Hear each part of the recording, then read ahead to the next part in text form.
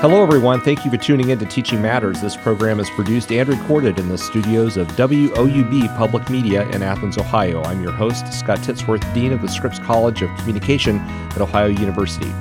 Teachers interact with students for a variety of reasons. As teachers, we might think about questions during class or even short meetings after class as attempts by students to gain additional insight on class-related topics. However, recent research suggests that students not only have differing motives for communicating with instructors, but also that those motives might change as the semester progresses. That's what we'll be talking about today. My guest for this episode is Dr. Scott Myers, who is a professor and the Peggy Reardon McConnell Chair of Communication Studies at West Virginia University. Dr. Myers has published extensively in the area of instructional communication. He is actively involved also in the National Communication Association, for which he is the director for the association's Educational Policies Board. He is also the founding editor of the journal Communication Pedagogy. Scott, welcome to Teaching Matters. Thank you for having me. It's great to be able to have you join us in the studio. This is cool. Yeah, to drive over from West Virginia University, so it's great to have you here. So I want to start by talking about the more general topic of instructional communication. Now, you and I have researched that for our entire career, and you've really developed an international reputation of being one of the lead scholars in this area, but it's probably a topic that many listeners won't necessarily know exactly what that term means. They probably know instructional and they probably know communication, but we put them together for an intentional reason. Can you kind of explain what that area is? Yeah, I can do that in a couple of different ways. At the most basic level, instructional communication is really the study of instructor-student communication and how this communication affects student learning. So from a historical perspective, that's what scholars in the field of instructional communication do. Another way, and I think it's an easier way to possibly look at this construct, is to consider instructional communication as the ways in which instructors and students develop a communication relationship, and then how this communication relationship either influences or affects student success. I use the word communication relationship because that's what we are trying to do with our students. We're not looking to be their friends, or we're not looking to establish friendships or anything beyond that for the most part, although those things obviously can depend on the people. But we are interested in developing that communication relationship in which we engage in behaviors that are going to facilitate, obviously, effective instruction in the classroom, but also other elements that instructional communication scholars study. So, for instance, when I say instructor-student communication relationship, a wide number of instructional communication scholars actually study the behaviors that these instructors use, some of which are what we call instructional communication behaviors, because they are communication-based in the process of teaching. And we also look at the students as well, So we look at both parties, their communication behaviors that they use in the classroom. We look at the communication traits they bring with them. There have been several studies that have looked at the personality traits of both. Instructional communication scholars also like to study the classroom environment, but usually within the context of this instructor-student communication relationship. So, things like classroom climate, in terms of whether instructors establish a supportive or defensive climate. There's been research in the last 10 years, a growing body of research on a construct we call classroom connectedness, which refers to basically the ways in which students can develop relations with each other and then provide support for each other. And then we've always been interested in student success. And student success is the term I'm using to refer broadly to any student gains in their affective or behavioral or cognitive learning, any increase they may have in their motivation to either study or participate in class, whether they're communicatively satisfied with their interactions with their instructors.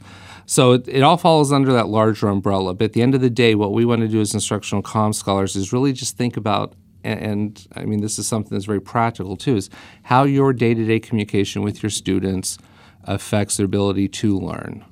And also, like I said, their success rate, which is pretty much, I would argue, is subjective, because for some students, as we know, success is passing a course, where for other students, success is acing the course. So we're not as concerned about that as all. So you and I both have coursework in educational psychology. How would you differentiate our field of instructional communication from ed psych people? Well, there's actually they are considered two separate academic disciplines. Instructional communication does borrow from educational psychology. So educational psychology largely is concerned with the differences in how students learn.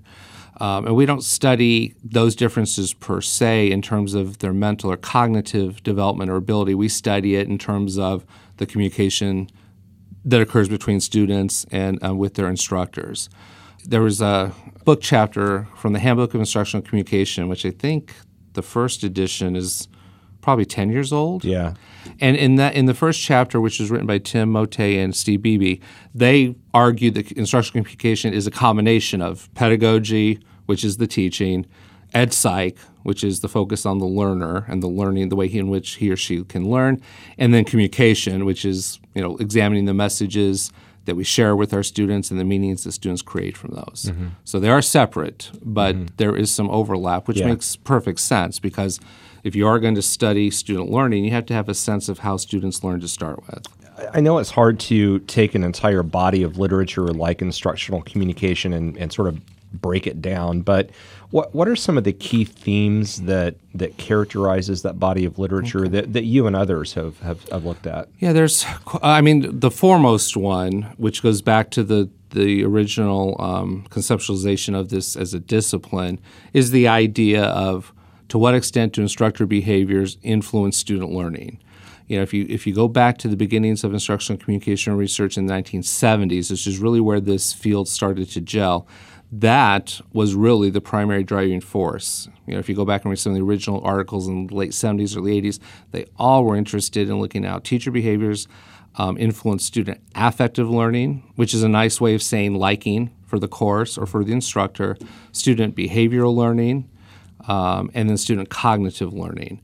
We've strayed away since that point in terms of behavior learning. For whatever reason, instructional communication scholars just don't study that. They focus primarily on affective and cognitive. That has been the primary body of research. And going along with that then is what we've seen since the 1970s is we've seen the development and the extension of instructor communication behaviors that instructors can use in the classroom. And two of the most widely studied, and you're familiar with these as well because you've used these before in your own research, would be instructor clarity and instructor immediacy. Mm-hmm. Those are, I think, the most widely studied variable in terms of just a behavior. In the last 10 to 12 years, I think partially as a reflection of the Handbook of Instructional Communication, which was published, I want to say 2006, where, again, the authors or the editors of the book posited this notion of teaching from a rhetorical or relational perspective. So what that means is when you teach from a rhetorical perspective, you put a lot of emphasis into your message design. So when you're preparing your lecture, you're taking into consideration how clear you should be. Should this content be relevant? How you might use humor with your particular group of students? And the relational perspective basically looks at developing that communication relationship and using behaviors, for lack of a better term, that make students feel good. So that's been a trend in the last couple of years. Like I said, though, and I will say that if you look at the literature overall, you're going to see that there are certain times when, and like with all academic disciplines, there's going to be a topic that's hotter, let's say. Communication apprehension, for example, was really studied extensively in the 70s and the 80s. We might use it now as a variable, but we really have not studied that. I think because we have gotten we've developed such a good research base on that. So the instructor behaviors, which are part of that initial notion, that's the bulk of the research. I'll leave it at that because we'll come back to some other things in a few minutes. Yeah, there's a lot of tentacles, but I think that characterizes the field, especially for people that would be unfamiliar with it very well.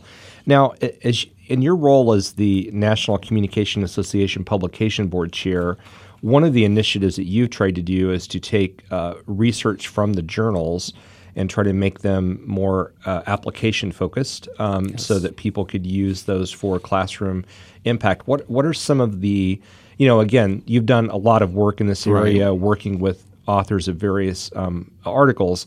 What are some of the high notes or headlines that you would pass along as, great suggestions from this body of literature? I think there's two primary suggestions. I want to go back to the previous question because it just dawned on me that, we are also very interested at any given point in studying what constitutes effective teaching. Mm-hmm. So that is part, I think, of the practical takeaway that we can get from this body of research is that we're always looking to improve how we can teach. And one of the best ways is to think about your communication behaviors. So one of the practical applications of this body of research is that there's actually, I shouldn't say practical implication. I think one of the things that's arisen out of some of the work that the NCAA Educational Policies Board has done is that there is a need for teachers, whether you're teaching K through 12, teaching at a community college, teaching at the four-year college or university, or actually any other, trade schools. Even this can be applied to the organization when we're doing training. But there's really a need for this type of research. And that's what we're finding. We've created a new series. We had an old one called TRIP, Translating Research into Practice, where we asked our instructional communication scholars from across the country to write a brief article on a particular behavior and tell us how to use it. Give us some ways in which a novice teacher or even a teacher who just needs to think of new things to do, how to use that. And that's evolved now into another series which we've called Effective Instructional Practice. And it's very applied and what we found is that it doesn't matter if you're a brand new teacher or if you're someone who's been teaching for a while. This is good information to know. And also considering, too, as you know, most college professors are not trained to be teachers. We get our PhDs, which are research degrees. We may or may not teach as part of an assistantship if we had one. And then all of a sudden we go to work and we have to teach. Everybody teaches when you get your degree. And so we are finding that people are referencing and using these articles as, I don't want to say as a quick fix, but as an introduction to what this is. Mm-hmm. Because they're not interested in the research particulars, and that's fine. The second thing I think I want to point out is that, these teaching behaviors are relevant to any teaching/learning context. What we've done as instructional communication scholars is focused largely on the college classroom. But teaching occurs in K through 12 classrooms. It occurs in the organization, when you are training people to take on a particular job. Mm-hmm. There's also applications for community work. If you work with volunteers, these are easy behaviors that you can use to teach with, if that makes sense. Absolutely, yeah. Because I have done that. I'm on a couple of different board of directors in Morgantown for different nonprofits. And when we're teaching our volunteers to engage in particular tasks, we are using these behaviors. We have to be clear. We need to be relevant. We have to be confirming. So in terms of the practicality or the practical takeaways of the two, like I said, it's one, there's still a huge need for people in general to learn about these behaviors because they work too. And the other thing is that any context in which learning is going to occur, these behaviors will help those learners. Mm-hmm. Now, Scott, I can't remember, are those articles are accessible to the public? No, they're not, unfortunately. They're not? Okay. They're accessible to all members of the National Communication Association, and they are available on the website. They're called Effective Instructional Practice, and we have some other features on there too, which I may talk about later.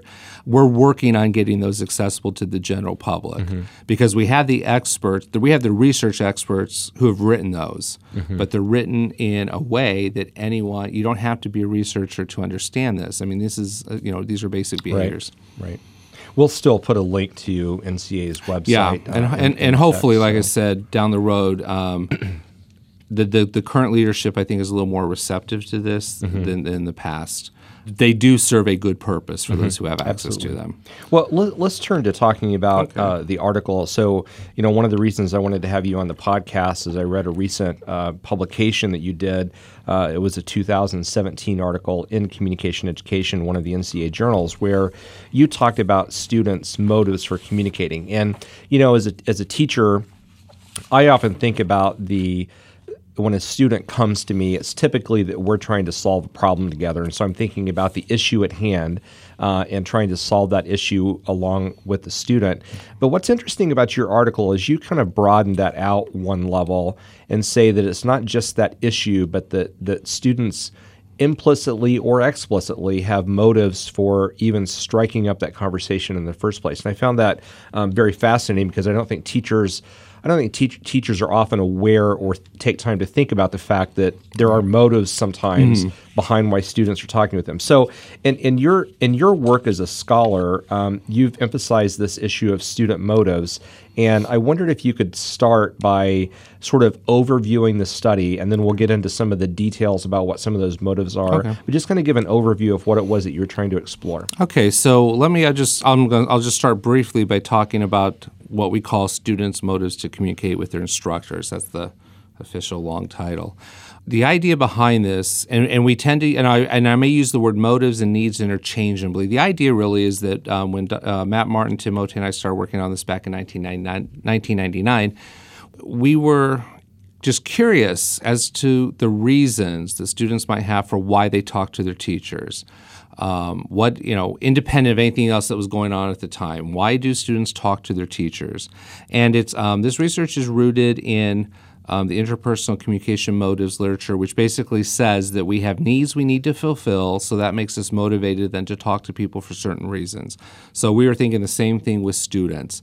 And what we came up with, and this is all from the students themselves, we asked a group of students to just list the reasons why they talk to their teachers. From that, we then, were able to narrow them down to 5 general motives. Do you want me to talk about each of those 5, or do you want to wait? Just before, okay. Let's stay more conceptual about motives for a second. Yeah. So sometimes when we hear the word motive, we think about what we see on nighttime television crime dramas, and we think that the person has a motive for doing what they're doing. But motives can be both implicit and explicit, right? It doesn't. Right. Our idea of thinking behind this was, yes, this may be something that students purposely do, and this may be something that they don't put any thought into because it's just something that's relatively routine. In the research itself, we've never really examined that because that's just the notion behind motives. Yeah, right. The basic premise, though, that was guiding this initial research was that students have needs that need to be met by their teachers, and those needs then will surface in how they choose to communicate with their teachers or with their instructors. That makes sense. Yeah, and so it's a little, sometimes it can be a little abstract when you're studying it because we don't know the rationale behind the motive. We know that the motive is there and that the need is either met or it's not. Right. The kind of the neat thing in terms of this research, so we've been doing this now for about almost 20 years, is that we've really examined, the whole gamut. We've looked at instructor behaviors, we looked at student traits and student behaviors, we've looked at the classroom environment. And what we have found is that all of those influence, the extent to which some students will use some of the motives. There are 5, but that doesn't mean from a practical level that all students will use all 5. Right. And there's a good chance that there are some students who are never motivated to communicate with their instructors because they're just not. Right. It goes back to the function that instructors play, and that's, again, why I use the word communication relationship, because that really is our function, is to communicate with our students. It's not to develop an intimate relationship. So before we get into the details of this study, why don't you go ahead and explain the 5 general categories of motives? Sure, and these are the 5 we developed or arrived at back in, like I said, 1999. We've talked about updating this because we think there are a couple more. And we've also, as I explain these 5, we've had a shift in our thinking in terms of some of one of these. So the first motive is called relational, and this generally just refers to students who are motivated to talk to you to get to know more about you. They want to develop some sort of I'm going to use the word interpersonal relationship with you, keeping in mind that we're talking, not an intimate relationship. But one in which they are compelled by themselves to want to learn more about you. Because that generally, I think, makes the classroom more enjoyable. And it can range. It could be something as simple as having something in common. Your teacher mentions he or she's from the Midwest. I'm from the Midwest. Boom, we have a connection. So it can work as simple as that. Okay, and it can also extend to the student who stops by your office and wants to know more about you and ask you those pointed, directed questions. So the relational motive is that. The functional motives deal simply with the functions of the classroom. The idea behind the functional motive is that students will communicate with you in order to get information they need to succeed. in the class. So a lot of that would be questions about an assignment. It could be, again, stopping by to have you read a draft of their paper. But anything, it always has to do with the product that's going to come out of that classroom. The participatory motive refers to students who want to show their interest in the course by their behavior during the course. So, students who are high in this participatory need, they will raise their hand, they'll contribute, they'll offer comments, they might talk to you after class about the class itself. But the idea here is we're motivated to communicate to the teacher to basically show that we're a good student. And again, good is a subjective term. And I will say, when we first started doing this research for the first 10 years or so, we considered the relational, the functional, and the participatory motive to be the essential motives. And we argued in a lot of our research is that these are the three motives we want our students to use with us because they tended to be, at the time, tied more so to their learning and their involvement in the classroom.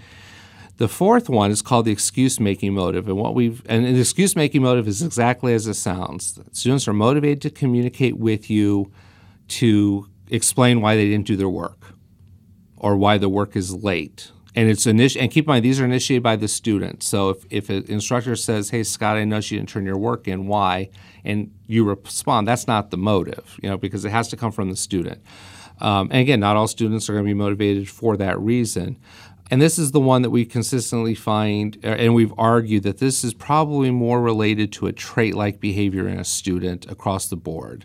Meaning that if you have students who communicate with you for the excuse-making motive, they're probably doing it with a lot of their teachers. The other three, not so much. We consider this to be more of a trait on the student in terms of his or her predisposition.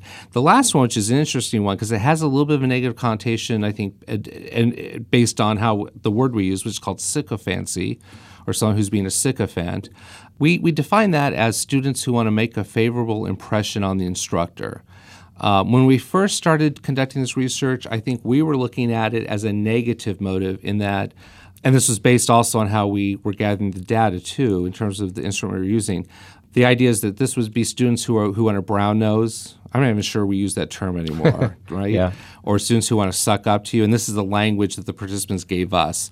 What we'd find initially is that the relational, functional, participatory motive pretty much always was related to something. Excuse-making, oftentimes not at all, and sycophancy, originally not too much either. In the last 10 years or so, we're finding that the sycophancy motive is popping up quite a bit, along with relational, functional, participatory.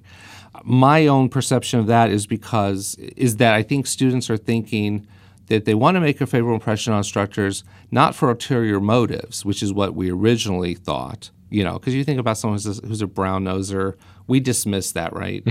We all as teachers have had a student who's purposely tried to help us form an impression of them. But this, I think, is maybe more related now to the relational motive. They want to make a favorable impression because they want you to think good of them independent of any motive they have for receiving something. Does that make sense how I said that? It's almost like they're trying to reset the power differential. Yes, and I think there's a large number of students who do care what their teachers think about them. Either as students or as people. And I think we've all been in that situation where you had a good student who has not done well on an assignment, and he or she comes to talk to you about it, to reiterate that they're a good student. And they're not looking for extra points or anything like that. That would be, I think, more along the brown nosing.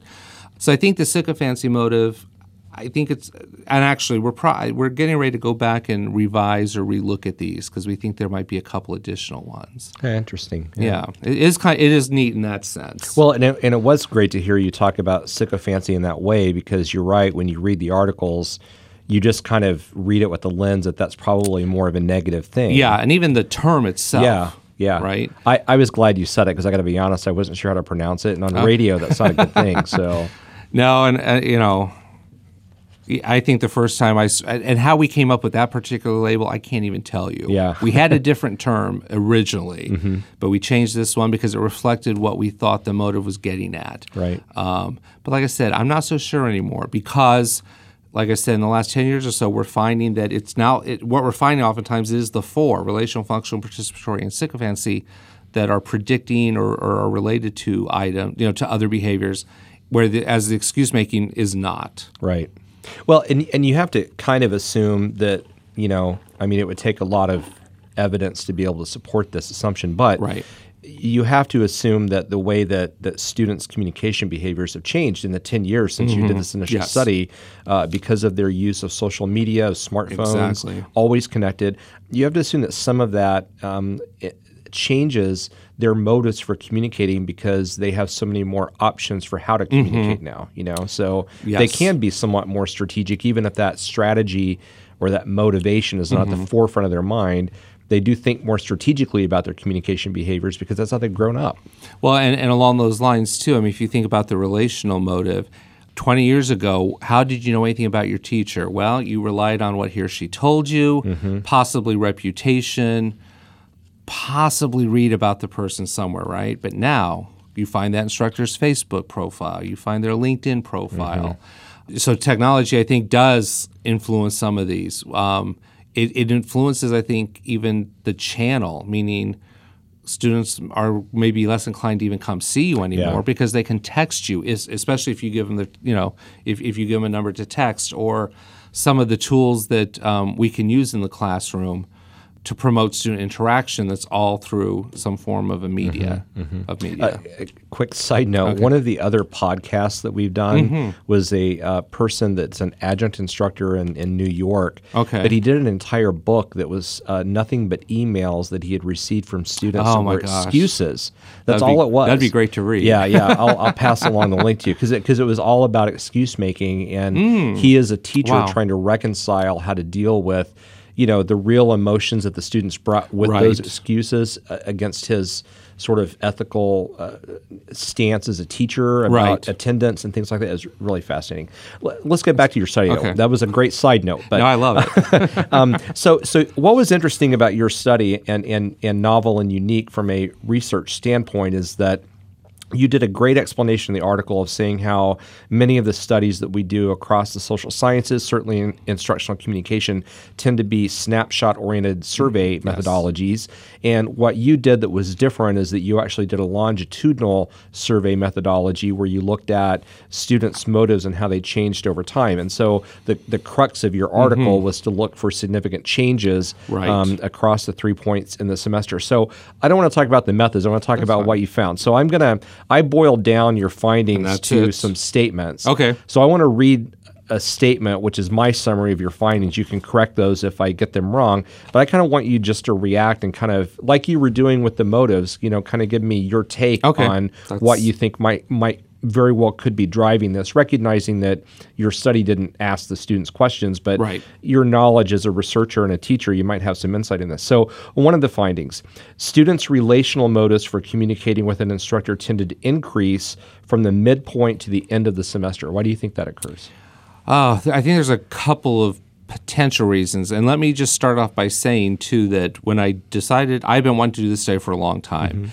Because historically, traditionally, what we do as researchers is we assess student impressions, perceptions toward the end of the semester, because we've always argued that it takes time to develop that communication relationship.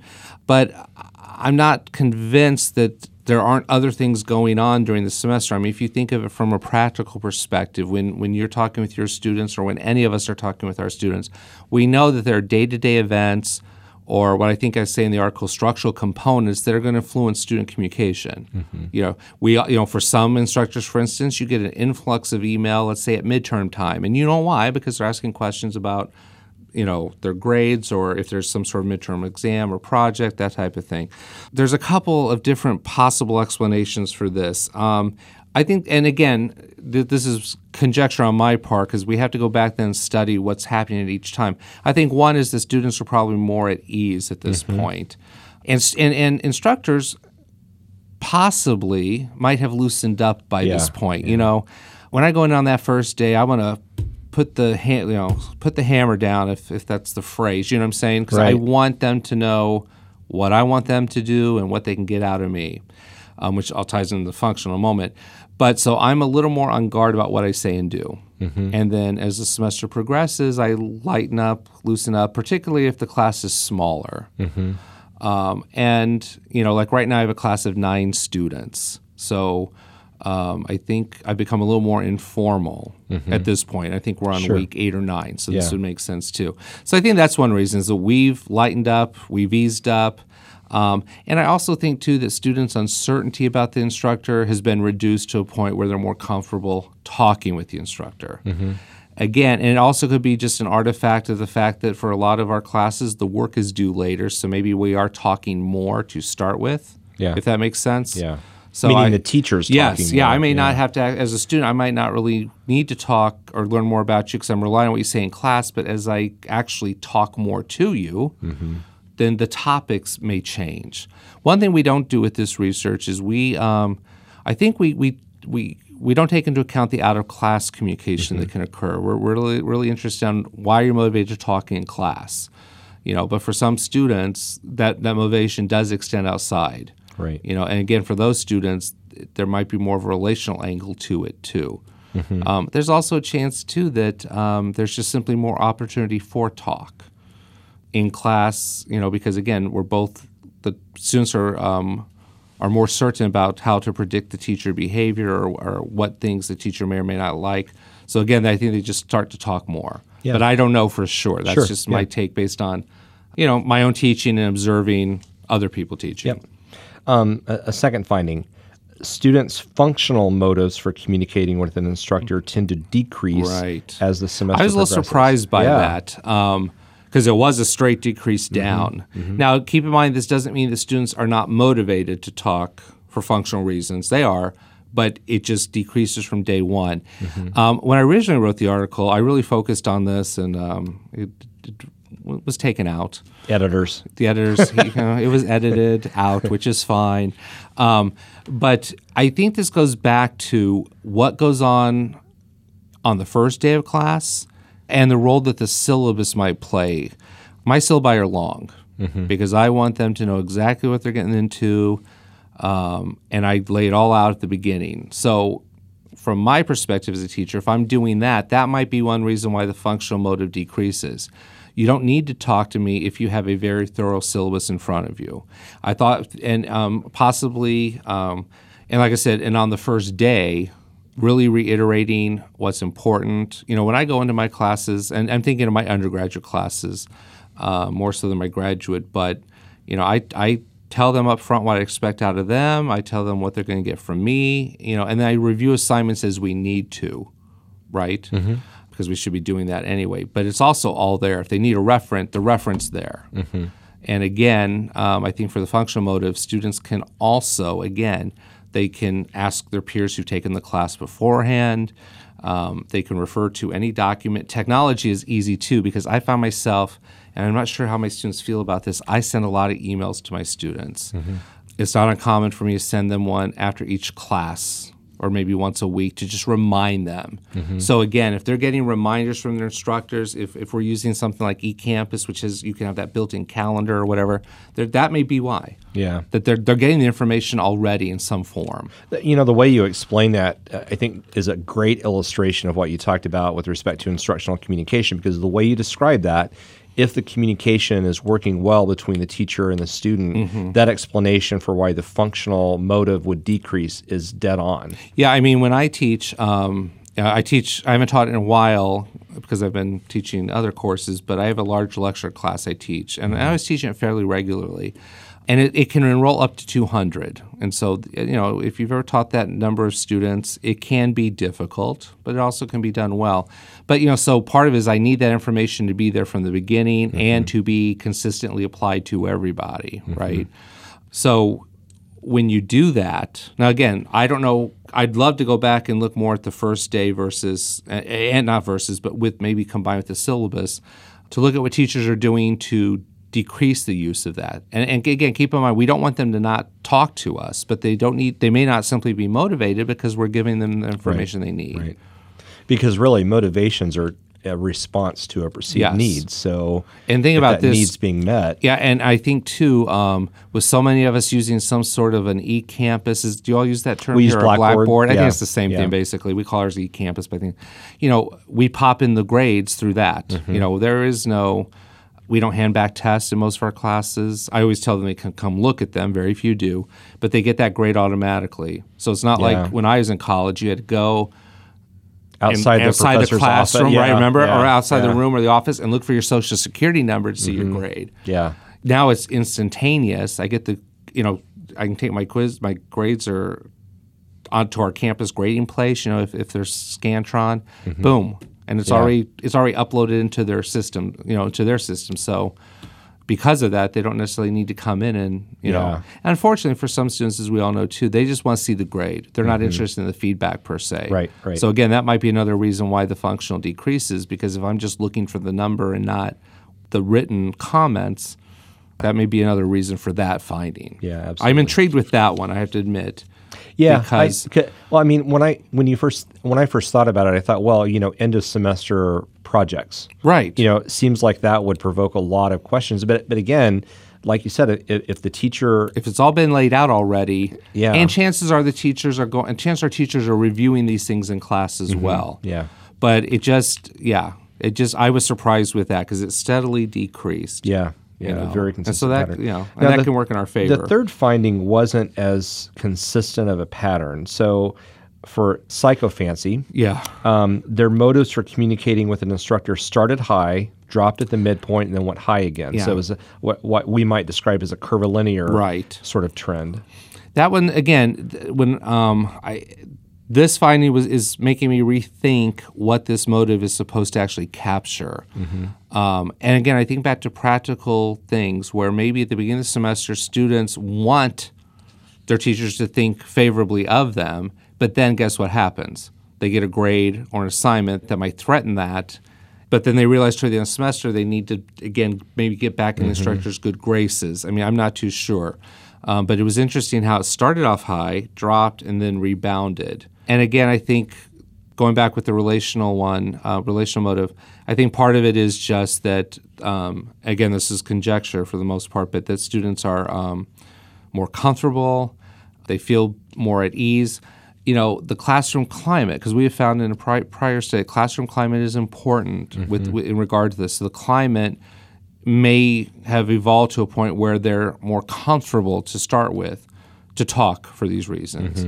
And of course, there's always that student who, let's say, I always say, I had a student years ago who made it a point to tell me on the first day of classes, a large lecture class, that he was going to study and do really well. And of course, what happened was he did not. And then toward the end of the semester, because we're getting to the end, he resurfaces to remind me of how important this class is to me. That would be the classic sycophant, right? Yeah.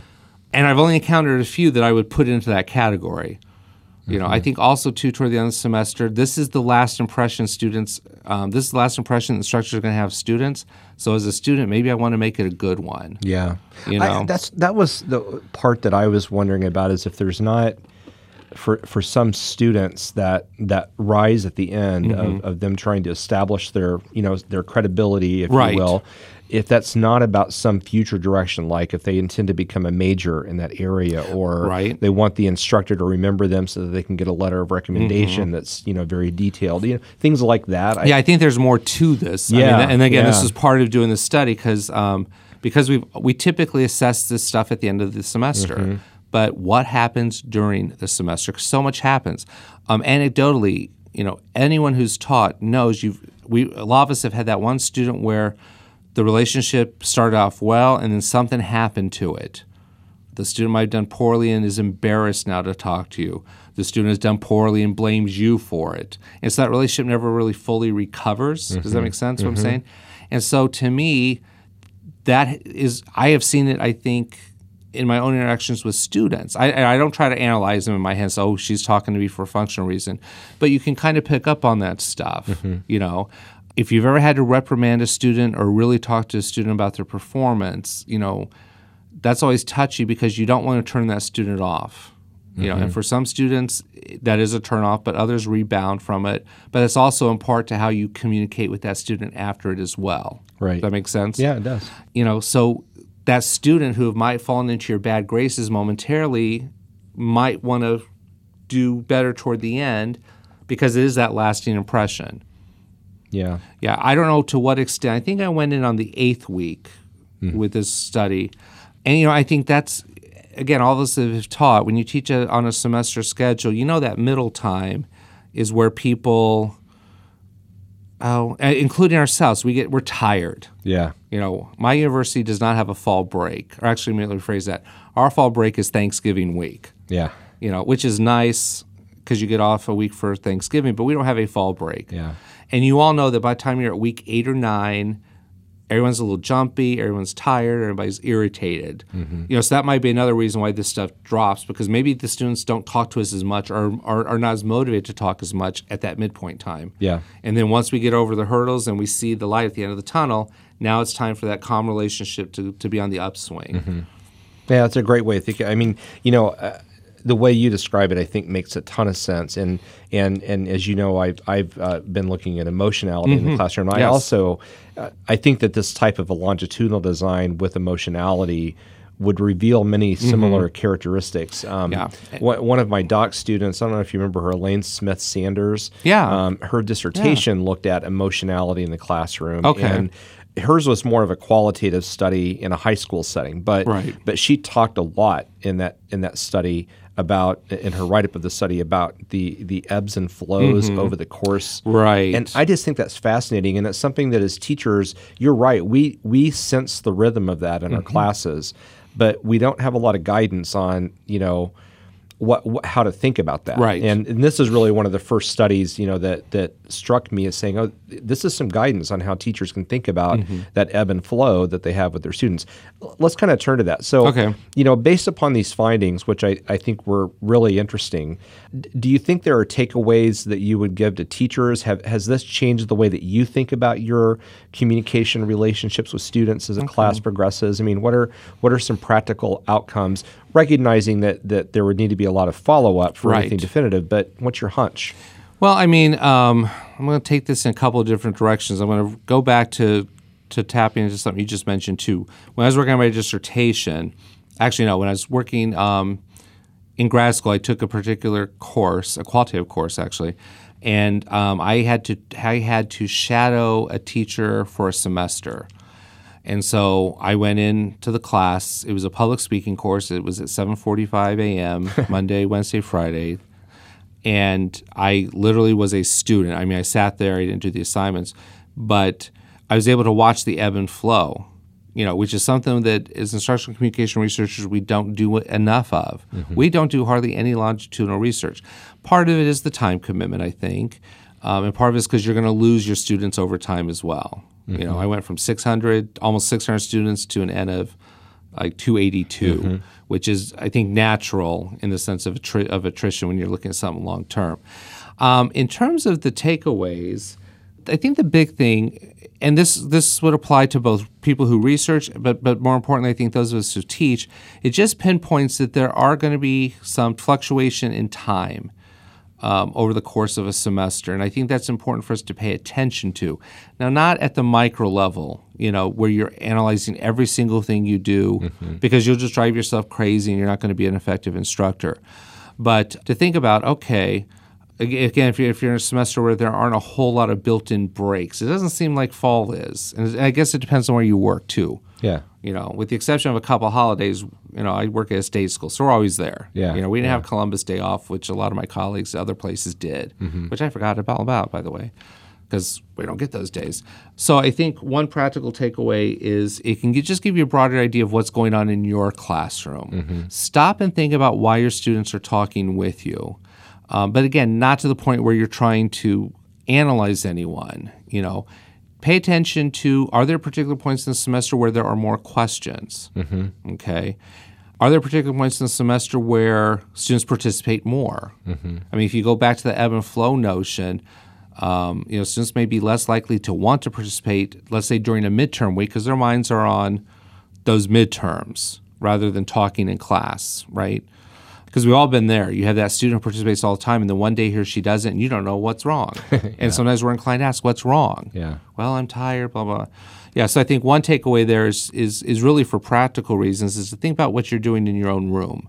If it's important for students, let's say, to communicate with you for a functional reason, well, then you have to work at that. I'm not suggesting that.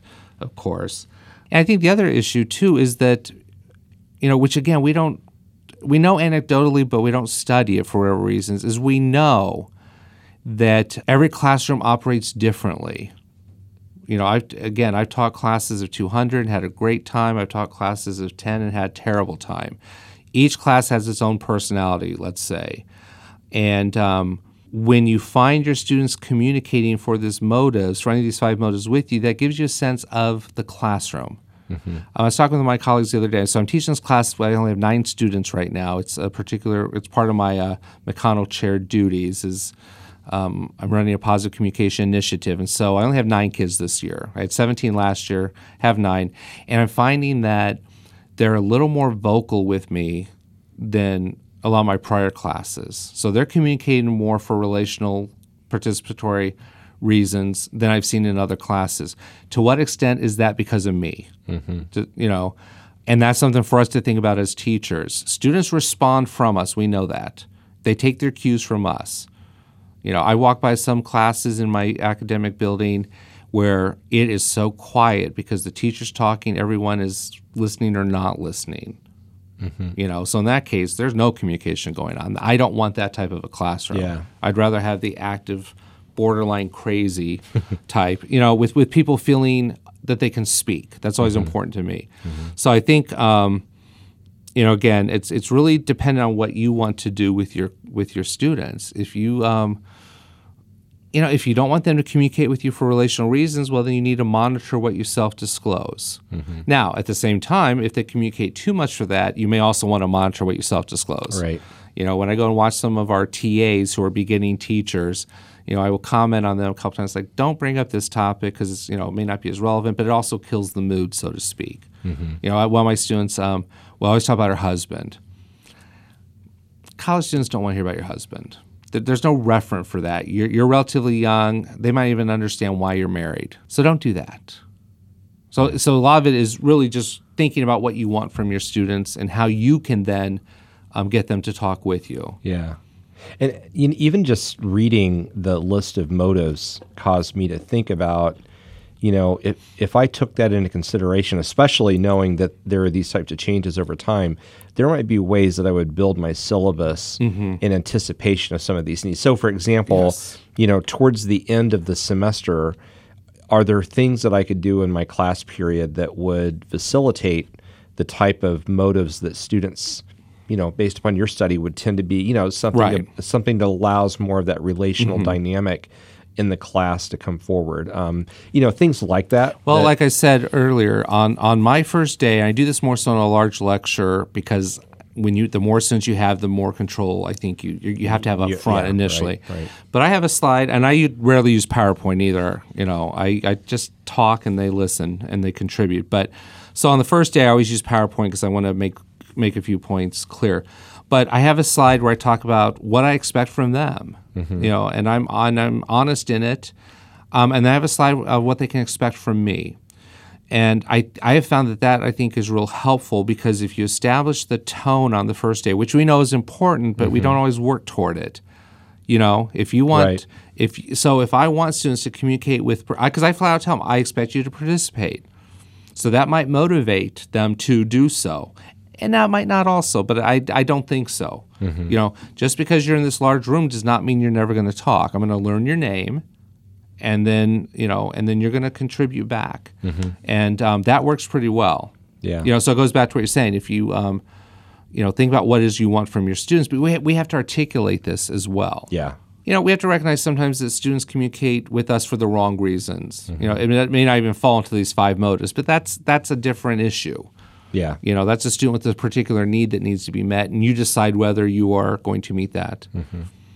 So one last question, and this kind of goes back to the more general area of instructional communication research, but certainly takes into consideration your studies as well. Are there areas that you think we need to move in instructional communication to paint a better, more complete picture? Yes, I do, and this is something I've been talking with my colleagues about lately. And with our PhD students who are interested in instructional communication. The first thing I think is that we need to know more about the student. I'm not talking necessarily demographics or just what they like to do. I'm talking about some of the attributes that they bring with them into the classroom that we as instructional scholars have not studied, some things that ed psych scholars might have studied. For instance, if you're familiar with the Perry scheme of cognitive development, it's an old theory that basically says that when students enter college, they should be at level 1 of cognitive thinking, and by the time they leave, they should be at level 5. I'm just making up those levels to illustrate my point. So there should be a progression. Well, we rarely pay attention to that when we teach. Okay, and that's something that we should do, because if you read about that theory, the idea is that if you have a student who's what we call a dualist student looks at life in black and white. They think of you as the superior source, the credible source of information. You tell me what to think, and I'll spit it right back at you. You compare that to what we call the contextual relativist, who realizes that you take the situation into consideration when you're learning. They look at instructors as facilitators or guides. All right. So when you have students that come in with that level or with that categorization of cognitive development, they're going to look at you in different eyes in terms of everything you do. And we don't think about that as much. We have focused so much on students' perceptions of instructors' communication behavior, which just makes sense. That's what we study. But we then don't take into account what we don't know about the student. I think we've gotten more, as a discipline, we've become more aware of how important that is. But when it comes to actually studying it, implementing it, we don't do that very well. We don't even we ask students for a couple demographics, and that's it. We don't assess where they're coming at, from a cognitive development point of view, or just how they're developed as a whole person. Because if you think back to the old notion of college education, you come in one way, you leave another way. We also assume that I shouldn't say we assume, I'm making a general statement, but I think recently with politics, if you not taking into consideration that not all college students are going to be liberal, just like all college professors aren't, even though that's a stereotype we like to attach to that. Right. But certainly the ways in which students think are going to influence how they behave with you in the classroom. Yeah. And that goes back to some of those motives too, because if I think you and I have something similar, I might be more motivated to talk with you. But we don't know that. Yeah. It's interesting because if you think about the fact that so much of communication is developed because of life experience, and then you start to think about, wow, the life experiences are so differing among my students. Right. How could that not affect the classroom climate, the communication relationships? And there have been scholars over the years that have said this. Yeah. You have to look at it from a critical perspective, or you just or I just say get to know the student as a whole person. Yeah. And that's something we have not done a very good job at all, and that's something that we need to do. Yeah. And another real quick thing too is we also haven't paid enough attention to what instructors think they bring to the classroom that might influence student success. We just we kind of found ourselves bogged in by looking at what students think of their teachers, and then how these impressions influence what students think their success is. What about the instructor? I've done 1 or 2 studies on that. I'm getting ready to start a new one actually next week. Where we're interested in having instructors tell us what behaviors they use to contribute to their students' learning, without even looking at the student learning part. Because I think we all have a good idea of what we do well in the classroom, and we all probably have a good idea of what we don't do as well. Right. But how much of that what you do well is actually making an impact? And that's something we don't know enough about either. Yeah, I think the notion of in any discipline, the instructor is as much an instructor as a mentor and role model all at the same time. Right. And what about those latter 2 roles of being a mentor and a role model is intentional, and how is it enacted intentionally? And I think going back to something you said earlier, where especially in higher ed, I think this is less true in K-12, where they have such well-defined teacher preparation programs. Right. But in higher education, we probably do not develop our faculty in ways that helps them understand that mentoring and role modeling role that they have. Now, many of them learn it. Yes. And learn it very well. But that's something we probably don't mentor very well. No, I agree with that. Yeah. The role modeling is key. We don't pay enough attention to that. My guest today has been Dr. Scott Myers, who is a professor from West Virginia University. He's also a named chair of the Peggy Reardon McConnell Chair of Communication Studies. I want to thank you for driving over. It's been great to have you in the studio. This is wonderful. Yeah, I really appreciate it, and look forward to seeing more of the work that you do as you continue to explore these motives. Thank you for listening to Teaching Matters. It's produced by WOUB Public Media. You can always listen at woub.org. Just click the Listen tab at the top. We're also available through several popular podcasting apps, including Google Play, iTunes, and NPR One. You can contact the staff of the podcast with ideas, questions, or comments through our Facebook page. Simply search for Teaching Matters Podcast in Facebook, and you'll find us. Our audio engineer today is Adam Rich. I'm Scott Titsworth. Have a great day, and thanks for listening.